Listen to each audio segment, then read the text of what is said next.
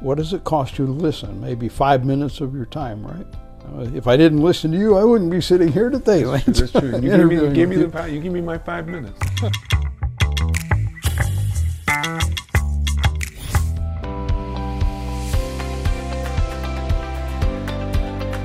Thank you so much, Joe, for coming here this morning. Yeah, thanks.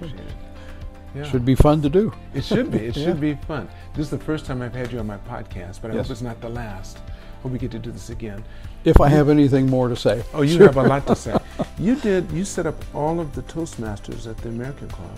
I did. And where else? I was one of the original members of the FCCJ Toastmasters. That's what I thought. Or as they call it, Toastmasters at FCCJ. Okay, right. I joined that about 10 years ago. And I just left it a year or two ago. Mm-hmm. And then I started the American Club Toastmasters 10 years ago too. Right, you sure did. Because I came to the first couple, I believe. I think so. Yeah. The first couple I came to. Right. And I think I participated in that. Because I've been a Toastmaster even in my military time. As soon as I got out the service, I joined the Toastmasters. Well, come on back. We've got about 40 members, but typically 15 to 20 show up for most meetings, and then a few show up online. I'd like to start by asking Joe, where were you born? I was born in Indiana, but I moved to Ohio when I was about 8, 9, 10 years old, around that time. Okay. So I grew up in the Midwest. Right. Do you have many siblings? I do. I have brothers. How many? What's the number? Let me think now. Okay. I've got, one of my brothers passed away of early onset Alzheimer's a few years ago. Mm-hmm. And I've got 2 more brothers, one brother and a half brother. Okay. And then I've got a sister. Right. So you said a half brother. Mm-hmm. My father remarried and they had a child later. Okay. So where are you in the rank? You have an older I'm brother? the oldest. You're the oldest. Mm-hmm. And then the brother under you is the half brother. The brother, my sister's next, and then my brother who passed away was next, and then another brother who lives in Indiana, and then the half brother who lives in Ohio. Okay. So it's a big family. There's five of you? 5 of you? It sounds like 5. When I was growing up, there were 4 of us. 4 of you. Right. But your mother and father didn't stay together? No. They divorced shortly before I started university. So they stayed together up until that time? They stayed together till I was about 18, I guess. 18. That would be you, your half-brother? No. That was me, my sister, and my 2 brothers. And your 2 brothers? Mm-hmm. Okay. And then my father got remarried later. Mm-hmm. And had one more child? And had one more, plus he had a couple of stepdaughters. Okay. They're all back in Ohio except the one brother in Indiana. So what was it like growing up in the Midwest when you were young? It was a small town. There was about 2,500 people in our town. So everybody knew everyone? Pretty much, yeah, pretty much. My dad was a pastor in the church there. Okay. What type of church? Which one? It was one of the, I don't know what you would call them these days, it was called Church of God of Prophecy. Of Prophecy, okay. That was a pretty strict. Very strict? Not very, but pretty strict. Yeah. Was there any singing? Oh yeah, of course. What about music? Music, yes. Okay. Piano or organ or other music. Okay. But there were things like, you don't go dancing or you don't go to movies. Dance. Okay, right. Yeah. Right. It's very, very close to what's known as the Assembly of God Church these days. Okay.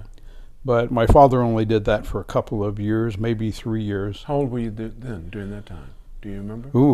I was pre-teens in that time. Oh, when he started? Mm-hmm. What did you do prior to that, or was he always a pastor? No, he had gone to seminary school prior to that, and then came back. He went to seminary school in Tennessee, I think, and came back and got appointed by the church to take over this little church in Ohio, Byesville, Ohio. Prior to that, he was always in business for himself. Even during the time he was a pastor. He only pastored for 2 or 3 years. He discovered there wasn't much money in that. So he went back into business for himself. What kind of business was he doing? A variety of things over his years. He did, what all did he do? He did things like buying cheese and sausages from the Amish in Ohio and distributing them to stores all around that he had around. He did he used to put things together. He started us, all of us kids, we started out selling when we were really, really small. He would go to the market early in the morning, drive to Columbus, come back with a truckload of tomatoes. We'd make baskets, putting them all together, cardboard baskets, and then go around door to door, knocking on the door, selling tomatoes. Or we would sell... Together or just individually? You know, we would go individually. He would send us all out. And you're the oldest? I'm the oldest. So did he give you lessons? Like to tell you, okay, now when you go there... Yes, he gave us a little speech to make. Right. And he would make donuts, and we'd go out and sell those donuts door to door. He even made horseradish, homemade horseradish. And that he sold to restaurants. We didn't sell that door to door. Now, your mother was helping out doing this stuff? No, she was working for National Cash Register, the old NCR, at that time. So, yeah, Dad would put us out selling. That was my first job. When I turned 15, he was the regional manager. I guess I was regional manager for Curtis Circulation Company. Some of the people, you might remember the old Saturday Evening Post. Right. That was their main magazine. Okay. So I went to work for him, selling magazine subscriptions door to door. At 15? At 15. Okay. I didn't have a driver's license, didn't have a car. Okay. I'll tell you a story about that. I want to hear that. And we would go into a town, all the little towns around Ohio, and most of them had a volunteer fire department, or they had an American Legion. They had something that would loan sick room equipment to people. So if you got injured and you needed a wheelchair, you needed a hospital bed, you needed a pair of crutches, you didn't have to go buy it. You could just go to the American Legion or the fire department and borrow it. So we would sell, we would get their blessing, we would be backed by them, and we would go in representing legally. We would say, I'm here on behalf of your fire department. They're raising money to buy sick room equipment, and to do this, we're offering magazine renewals or magazine subscriptions. And they raised quite a bit of money for that sort of thing. But the first day, he gave me some training. I went around with him, learned how to talk, learned how to knock on doors. He put me out of my territory, said, I'll pick you up back here at 5 o'clock. I said, okay, that's fine. So I walked around all day, picked me up at 5 o'clock, and he said, so how'd you do? I said, well, I think I did pretty good. I sold $30 worth. He said, okay, that's not bad for your first day. I was getting 50% commission on this too. Okay. So his next question was, well, how much of your territory did you cover? I said, well, I covered it all. He said, you did? I said, yeah. He said, you went to every house? Yeah. Knocked on every door. And you sold $30 worth? Yeah, sold $30 worth. He said, tell you what we're going to do. Tomorrow we're going to go back to every one of those houses that didn't buy, and I'm going to go with you. And you're going to knock on the door, and when they open the door, you're going to explain again that I was here yesterday, but I didn't do a really good job explaining this to you. So let me explain again what we're doing. And he was standing off to the side listening to me. And that day I sold $50 worth. And I didn't go through my whole territory. That was my first lesson in door-to-door selling, other than what we'd sold as kids, and that was easy because you're a little kid and you knock people on the do door. it because you're a little kid, right? Yeah, my brother, the one who passed away, used to tell the story about Dad made a speech for him, and he'd go knock on the door. He's a little 7-year-old kid, maybe only 6, knocking on the door and standing there selling packages of needles. A cardboard package full of maybe 3 dozen different size needles in it. And it knocked on the doors. Hello, my father has designed a program for young men like myself to help raise money for our college fund. And to do this, I'm selling these packages of needles. How many would you like to buy? So that was his break into selling. So yeah, my father was a salesman his whole life. Oh, and wow. That's held up pretty well for me over the years too. I learned selling at a very young age, and even what I do today really involves a lot of selling. But don't you think all of us are selling in one way or the other? We are. We just don't realize it. We don't many realize times. it, right? The first time you meet somebody, you're selling yourself to them, or you're not. That's right. And if you can't sell yourself to the person in the proper way, or they don't sell themselves to you, in the proper way, nothing's going to develop from that. So. Isn't that the truth? Okay, so from there, 15 on, you're selling the whole time. Did you go to college? I did. Okay, so when you finished high school, first of all, what kind of sports did you get? Did your father keep you working so much you couldn't do other activities? No, he didn't keep me that busy, but I Okay. had a paper route too, of course. Okay. So I delivered newspapers during the week, and on Sunday mornings we would get up early and do the paper route before going to church. And I also, on Wednesdays, I think do you remember a newspaper called The Grit? The Grit? No. You never knew On that West one? Coast. It's still around. It's online. Okay. This was countryside Ohio, so Grit was a newspaper. People that was a once a week newspaper. So I sold that too. I had that Okay. too. Yeah. But I used to get in trouble with my route manager delivering newspapers because people would call in and complain that their newspaper wasn't there yet. And it might be 6 o'clock, 5:36. They wanted their evening newspaper. So my manager knew where to find me every time. He would come down to this little shop in downtown where we lived, and I would be in front of the pinball machine. Shaking that machine. Because the guy who ran it was a nickel a game. And the guy who ran the shop was an old Italian guy. Vince was his name. And if you racked up games on the machine, Vince would pay you for them. So if let's say I won 50 games, he would pay me $2.50. So you rather was than in to make delivering money. newspapers, Playing the game and yeah, making I'd money. rather just play the pinball game. So, but sports, I didn't do a whole lot. I played baseball, Little League baseball. Right. Tried football, didn't really like it. Mm-hmm. I'm not a very tall person, or I wasn't a very big person back then. Mm-hmm. And the coach would put me up against the biggest guys on the team, put me on the line. I said, I don't need this. So, being banged around like this. How'd you do academically? Pretty well. I did did? okay. You enjoyed school? Until I got in college. But what subjects did you like throughout school? What were some of the ones that Ooh, you back enjoyed the then, most? I can tell you the ones I didn't like anything to do with geometry or trigonometry. Right. In fact, I had a geometry teacher who passed me one year because I promised her I would never take another math class from her again. What were you doing in the class that she didn't want you back? Outside of not doing well in the class? Were you asking too many questions, or were you... No, I just wasn't doing it. Where You I weren't would doing hide that. a comic book inside the math book. Okay, and okay, read I that. got you.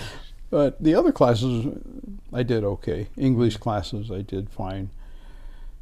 Probably better than fine in that. The math, normal math was okay. It was just geometry and trigonometry that I wasn't really taken with. So Mrs. Creevy passed me because I promised her that. Drama class, that was one of the most fun things I did. Did a lot of school plays. I enjoyed that, enjoyed the acting. I was in the school band. Playing what instrument? I started, in the 8th grade, I started with the tuba. Yeah. Well, the baritone, not the big one. Okay, not the big one. But, Okay, the yeah. baritone. Right. But then I switched to drums eventually. And I took guitar lessons. I no longer play the guitar. My old hands just won't make it anymore. And I had a band, What type of band? just one, a rock and roll band that would play for school dances or different programs. What did you around. What did you play? The guitar? Rhythm guitar. Yeah. Okay. We had a lead guitar, rhythm guitar, drummer, bass player. One guy who played the keyboard, but believe it or not, we're in Ohio. This guy played the accordion. The in the accordion. band. Yeah. Yeah. We didn't do polkas though. Okay. There were a lot of polkas around that I was time. left at Lawrence Welk. But we did okay. We made some money doing that. We had fun. Wow. Yeah, Were you close with your siblings though? Were you close with your? Pretty much, yeah. You guys were really raised to be The close? youngest brother were so many years apart. We're about 12, 13 years apart. So Mhm. I was already out and doing things Right. on my own by the time he was born. Right. But still, we stay in touch now. So now all of you still get together sometimes and talk. Very seldom. I just don't get back to Ohio too often. Mm-hmm. But we do stay in touch through social media Right. more than anything. Mm. Yeah. So it's interesting. Okay, so then you went to college. What did Well, you I say? started college You started. at Ohio State. Okay. And this was in 1966. Uh-oh. Yeah. So I know why you didn't finish. I could have finished. My intent was, at that time, I was always thinking, it'd be nice to be a lawyer. But partying and having fun was a lot more interesting than studying. My best class was ROTC and Phys Ed. Those were the only ones where I actually did okay. I made the dean's list. You know, that bottom part of the dean's list. But you made it, right? Yeah, I made that list. And got up one day, opened my mailbox, and there was greetings and salutations. And I beat the draft by enlisting one day earlier than my draft notice in September. But you got your notice. I got my notice. You just decided to go and enlist. Yes, because I thought I would have a better choice. What did you enlist in the Army or? Army, and when I went into the testing center, I had to go to I didn't have to go. I was drafted because my grades just didn't put me above that level. But they were drafting people. I thought, you weren't part of the lottery. This is before the lottery. No, this was lottery time. Then you were going to go anyway. I think if you had a certain grade level, you could probably get exempted. For my time, they stopped doing that. I think this was in '66. I don't remember for sure, but I went in '70. Anyhow, I wound up enlisting a day ahead of time. Mm-hmm. And when the test results came back, the recruiting officer told me, he said, "You're one of the guys who are in the top end of the test, and if you want to, you can go into something called the Army Security Agency." So they would only take the top 10% of the scores into the agency. So I said, okay, why not? So I figured I would get more choice, and I said, well, what are my choices? And they blah, blah, blah. So, language school, that sounds good. I want to go to Monterey and go to language school. And a few days later, they came back and said, well, actually, these tests show that you should go to electronic school. I said, really? Okay. I'm lucky to know how to plug in something, much less do anything else. But instead of going to Monterey Language School, I got shipped off to, after basic training, I got shipped off to Fort Devens in Massachusetts for my training for the electronic warfare, as they called it. So you did that? That's what I started doing. How long was your tech school? Your school, when you... School? That's what you had to do when you went... I had to go through the school. I went in the Army in September, and I started the school in Massachusetts in November, but we didn't finish that until the next summer. It was 6-7 months long. Okay. And I figured, okay, if I go in the security agency, I'll get my choice. Wrong. Next choice was, where do you want to go after Fort Devens? I want to go to Sinop, Turkey. Okay. Why? Many people ask me why. I had a girlfriend in the States at the time, and if I was going to Sinop, I would have been sent down to Fort Meade to the NSA's training facility to get additional training. But again, the Army decided I should go to Japan instead. So in the summer, August, I think it was, August or September of 1967, they sent me to Japan. Where in Japan? Hokkaido, Chitose. Yeah. Up in Hokkaido. So how long were you stationed there? I was there until I finished in 1970. So a bit over 3 years. 3 years okay. and 3 months, yeah. Right. And wait, I thought you stayed in your full 20. In what? In the service. No, I'll explain that. Okay. But you did, so your first duty station was in Japan. Right, in Chitose. That was my only duty station after training. And you work in intelligence. Right. But you had to learn the language. So when did they send you to language school? No, I didn't have to learn the language. Okay, because you're doing electronic. Okay. Well, I switched a year into being there. I switched into something called special projects. Mm-hmm. There were only about 30 of us out of the whole group. Mm. The rest of it was electronic warfare telemetry, everything to do with that. But special projects was a Navy-run project, reporting into NSA. And you weren't allowed to talk about that then? No, And even you now still we're can- not even supposed now to. you Some can't. of the things. I had my security clearance, so I couldn't get married while I was in. I could have, but they would have put me to work sweeping floors or something for the rest of my tour. So I waited. I had met my wife during the last couple of years of being up there. So I got out in Japan. I was trying to decide, and then I got married. I finished my Army duty and got married just a few days later. So that means you spent 4 years in the service, maybe? 4 years of active duty. 4 years active duty. Okay. I did another 23 years of reserve duty later. That was how I qualified. While you for were here? Most of it here, some in the U.S., some in Singapore. It was spread all around. So that's what cut your college time short. You decided not to go back in. You came out.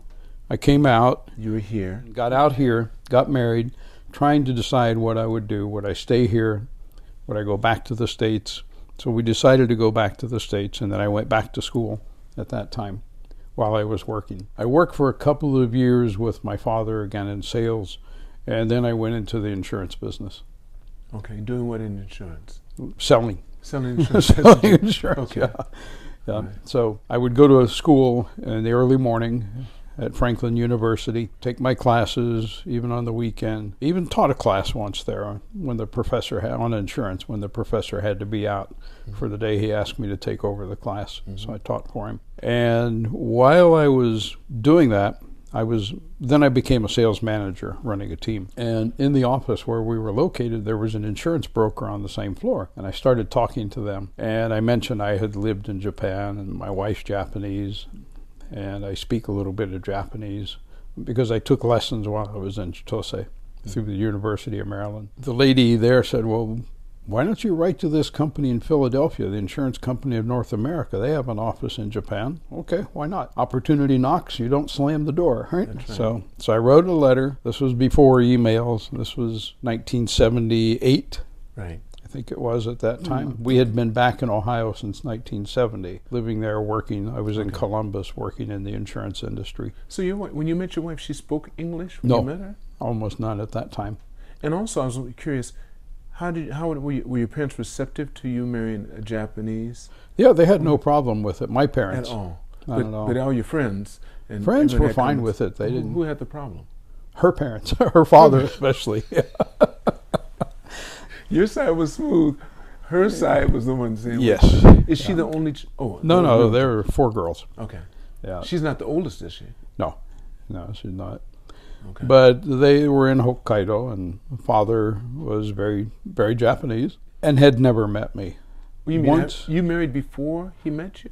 No, we married after. Okay. So finally, I had a very good Japanese friend who agreed to be our go-between, the Nakodo. And we arranged a meeting with her parents and her and me and my friend. And my friend spoke to them, gave them very good feedback about me. I did what little Japanese I could do at the time. And we got on fine. And from that point on, everything was fine as far as I was concerned. How long had you known her before you met her father? Couple of years. Oh, a couple of years. Okay. Yeah. When we got married, her family was all there. Parents were there. We did a traditional Shinto wedding in the hotel in Sapporo, and then made the decision to come back to the States. Stopped off in California to see friends for a few days. She had to be really apprehensive, not speaking any English. Yeah, especially because we didn't fly back together either. I came back on a military plane, and she came back on a commercial flight. But I was waiting for her at the airport when she got in, All right. fortunately. So how did she pick up her English? What did you do? Just over the years. You put her right in class or something right away? No, she picked it up. She did self-study, learned it herself. She's bright. Right. And now she can hold her own in English. How long no afterwards problem. did you have kids? We were married for 4 years Oh, 4 before years. we had Then our was first your one. first Yeah. child. You have 2 daughters and a son. Yes. Yeah. Okay. Are they all married? All married, yeah. Are you a grandfather how many times? 3 times, yeah. 3 times? Yep. Each one has a child? Each has one.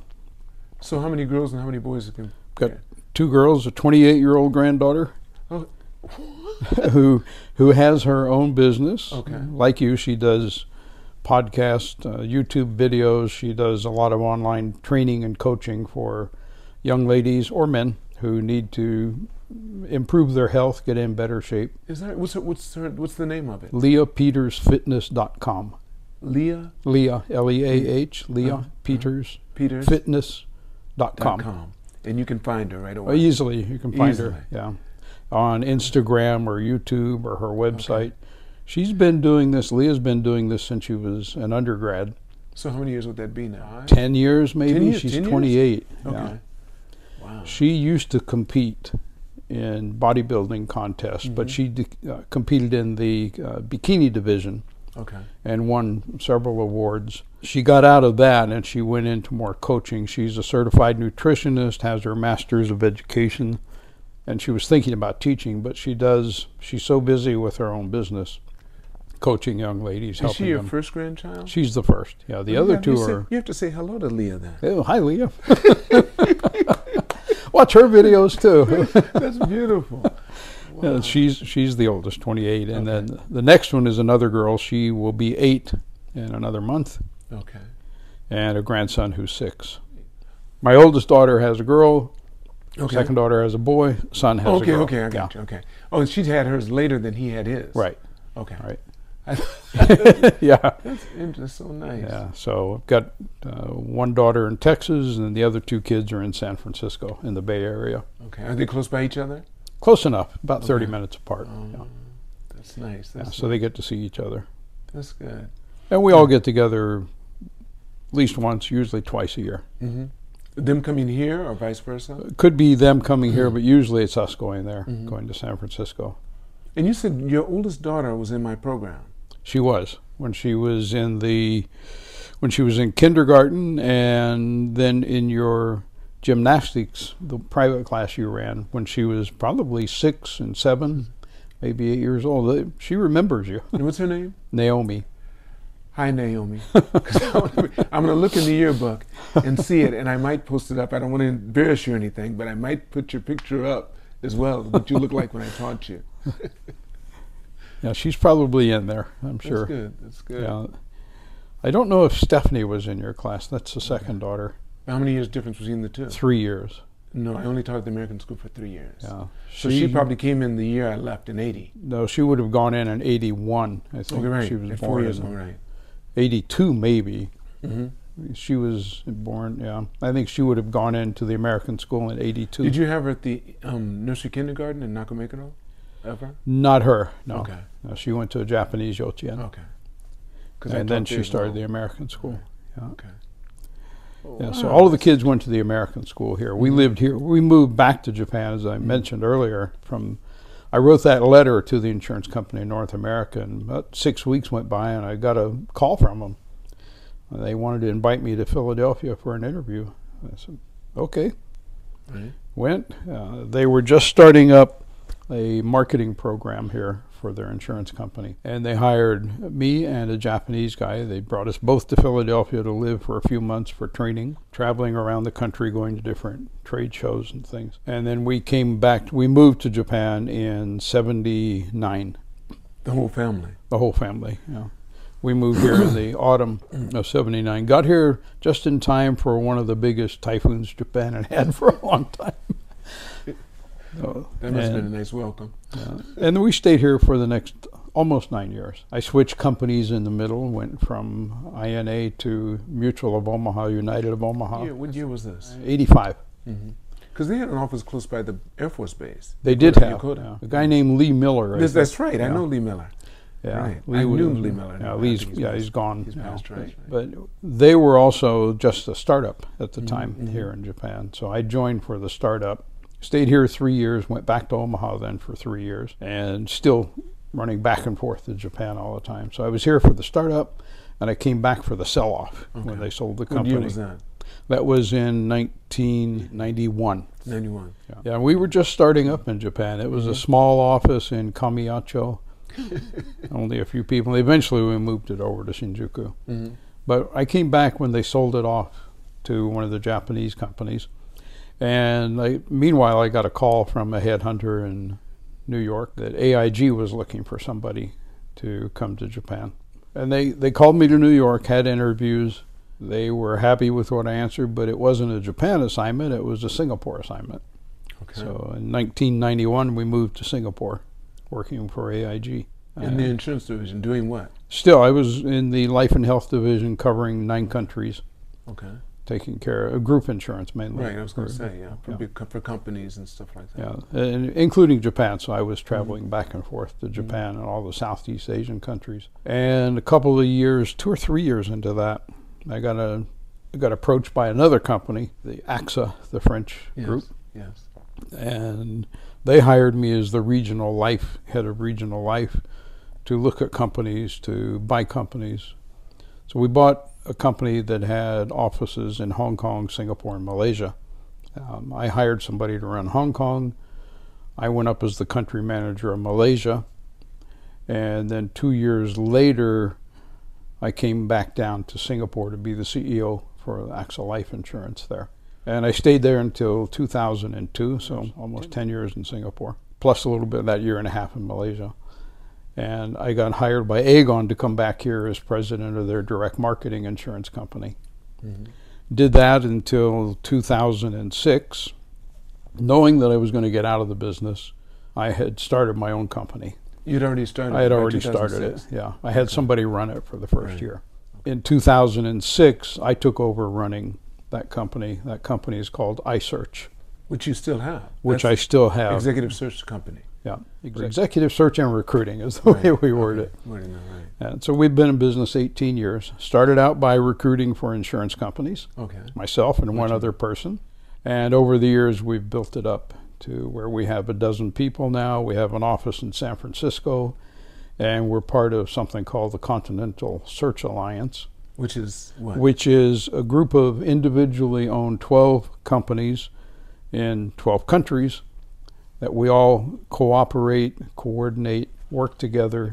If I had a Japanese company client that wanted to open an office or hire somebody in Sweden or France or Italy, Finland, Singapore, I could introduce my partners there, and they would take care of that. I see. And then our share, right? Yeah. Then we do a share of it. That's really good.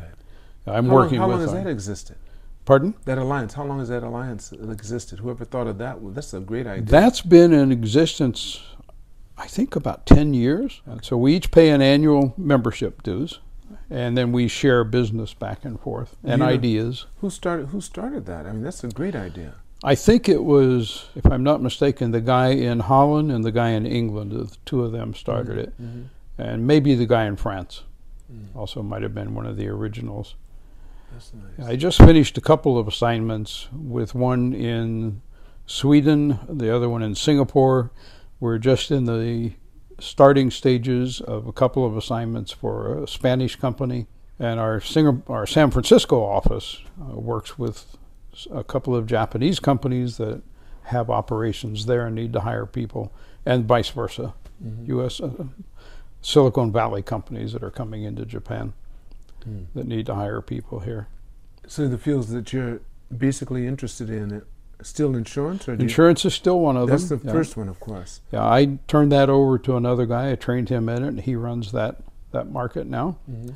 We do a lot of automotive recruiting, and that's moved more and more into AI and VR these days, rather than so much the engineers. We still do the engineers and salespeople, and we do manufacturing, technology, and what else do we do? Consumer goods, retail, digital marketing, e-commerce, that sort of thing.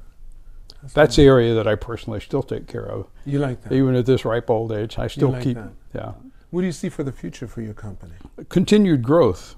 I see Japanese are more and more open to changing jobs than they were when I started the company 18 years ago. It's easier to reach out to people now. There are more ways to get in touch with people. Still not as easy as recruiting in the U.S. or in Europe. It's still a very tough market to crack for recruiting in Japan. Why do you think that is? I think there's something to be said about resistance to change in Japan, more so than employees in the U.S. They're quite often in the U.S. they'll be looking for the next good opportunity. I've been at this company 3 years, it's time to do something new. That would be pretty short in Japan, and if you work for 5 or 6 companies, that's frowned upon by many employers. Yes. So that resistance to change, to starting something new and working with people that you don't know, you haven't worked with, I've got to start all over again. Sometimes family issues come into play. The family doesn't want the person to look at a new job. Maybe the spouse is happy being part of a big Japanese insurance group, for example, that their spouse is part of that, and that becomes part of their identity. To go to work for one of these foreign companies, there's risk in that. Unfortunately, there has been risk in working for foreign companies over the years. You know and I know there are companies that come, stay a couple of years, and, we haven't made it yet, so let's just close it up. Get rid of all those people. That happens. It's very unfortunate. Western companies don't have the patience of Japanese companies sometimes. Many years ago, more than that, more than a few. I was in the U.S., and I bought what were the old PDAs that we used to carry around? You remember those? Mm-hmm. Anyhow, I bought one of those, and it came with a little sticker that said, register this PDA today and put this sticker on it, and then if you lose it and somebody finds it, we'll get it back to you if they report it to us. And that company was called Boomerang It. Boomerang It. I came back to Japan, and a friend of mine, saw him a couple of days later. He had left his cell phone in a taxi, and he never got it back. And I thought, what if he had this sticker on it? This was before you could do Find My Phone and all that, about 12 years ago. What if you had this sticker on it here in Japan? Somebody finds your phone, they call the number, and you get your phone back. Wouldn't that be a great idea? So I contacted this company in the U.S., Boomerang It, got a hold of the owner, guy who started the company, and I said, would you be interested in using your name and doing this in Japan? Yeah, sure. He was an entrepreneur. He was happy to do something. So I approached a Japanese friend of mine who had an organization that had about 300,000 members, and I thought, well, okay, this is a good organization to talk to. Showed him the business plan. I had it all written out, and didn't really fly with him at that time. I said, okay, that's fine. Well, that's okay. I went back, I looked at my business plan, I kept talking to the company in the U.S., and a year later I went back to this same friend. I said, what do you think about this now? And then, for some reason, he decided, well, let's give it a try. So 4 of us each put our money into this, started the company, started Boomerang It Japan. They did it a little differently in Japan. They went more to corporate sponsors. A lot of Japanese companies give their people phones and laptops or bags to carry around. And many of them now, Hitachi was one of the first ones, and this is part of their environmental program too, because rather than something being lost and stuck in a warehouse somewhere or a room somewhere, it gets back to the person. So that's still how it operates in Japan, selling to corporates who do these. I sold my shares back to the company, so I'm no longer involved with the Japanese one other than maybe advice once in a while. But a few years down the road, the one in the U.S., they were doing construction in the building, and their servers got all full of dust. So the guy who ran it said, okay, and I've done this, that's long enough now, let's just let it rest. And I kept thinking about it, and every time I'd go back, I'd talk to him. And one day I had lunch with his personal assistant, talked to her, and then a week later talked to one of the ladies who had worked for him in this Boomerang It. And she came to the lunch, she said, Eddie wants to know, if you take this company over, will you continue to support the U.S. members and support Japan? I said, of course I will, especially Japan. I started it, so I'm going to support that. And the U.S., I really believe in this program. So she said, okay, in that case, Eddie will turn the company over to you. So I took it over about 4.5 years ago, and we've launched the website, boomerangit.com. We are getting ready to launch a marketing campaign now. It took about 3 years for my developer to completely rebuild the system. We had to recover all the data out of these damaged hard drives that were out of those servers. The system was a real hodgepodge of things. It looked like something maybe 10 or 12 people had put together. We now have a very sleek, very clean system. We have a new website. Japan operates separately. As I said, it's still around, but it's not doing the same way. And we've got about 300,000 members in it. There are actually about 1 million, but many of those over the years, the emails have changed. So we've got about 300,000. We're going to be starting our marketing campaign here very soon. So if you need a lost and found sticker, That's what it is. That's what it is. It's basically tags that you can put on your bag, stickers you can put on your phone or your camera, or these tripods that you have here. But that means that people have to call that. People call it or go on our website. Or go on your website, right. Yeah, and report. We get 2 or 3 calls or reports every week that, hey, I just found this bicycle. It's got one of the stickers, or I found this bag over here. I bought this backpack in a thrift shop. I want to make sure it's not a stolen when your label is on it. Right. So we can go into our database and find if the person who got the original label registered it. Right. So they do have to register. But now we've set the system up so that if you bought a package of labels, we know those labels belong to you, whether you ever register anything or not. I got you, because you have the whole list. We have your name against that list of labels in there. So you can put labels on everything, never register, and we know it's yours when it's found. So we've been. Well, these labels are difficult to take off, obviously. The adhesive must be they're hard strong. to take off once they've cured. It's a strong glue. Yeah, they can be taken off, but it takes a bit of work. And the bag tags are like suitcase tags or bag tags. And we'll be coming out with more products as we go through it. Well, over the years, I've always been involved in a little bit of something off on the side. Even when I was working in the life insurance business, I started building computers about the same time that Michael Dell did. But Michael Dell was apparently smarter than me and took it on to be a business. I can remember building a computer for a guy when we thought, I'm putting a 32 megabyte hard drive in this computer for you. And that was big back then. And he was the IT head for one of the companies in Omaha. And he thought that was great. I had a real estate license in Hawaii once. The grand idea of selling Hawaiian real estate to Japanese vacationers. Over the years, I've completed different things. Most things I haven't dropped. I went on to finish my education, got my MBA while I was in Singapore. In what? Just in business, right? Master's. I got it from California State University. Did a LIMRA Leadership Institute fellow. I became a fellow of that by taking their courses, Chartered Life Underwriter. I've always been a believer in lifelong learning, for one thing, which I try to preach to people as much as possible. Always keep learning. Always something new to learn. When opportunity knocks, at least open the door.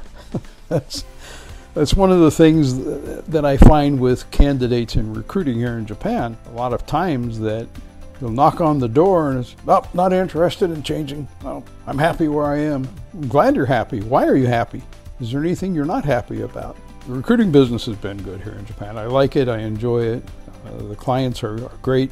All of our clients, almost all of our clients, are foreign companies. We don't mind recruiting for Japanese companies, and we do have Japanese-speaking staff, but most of them are foreign companies.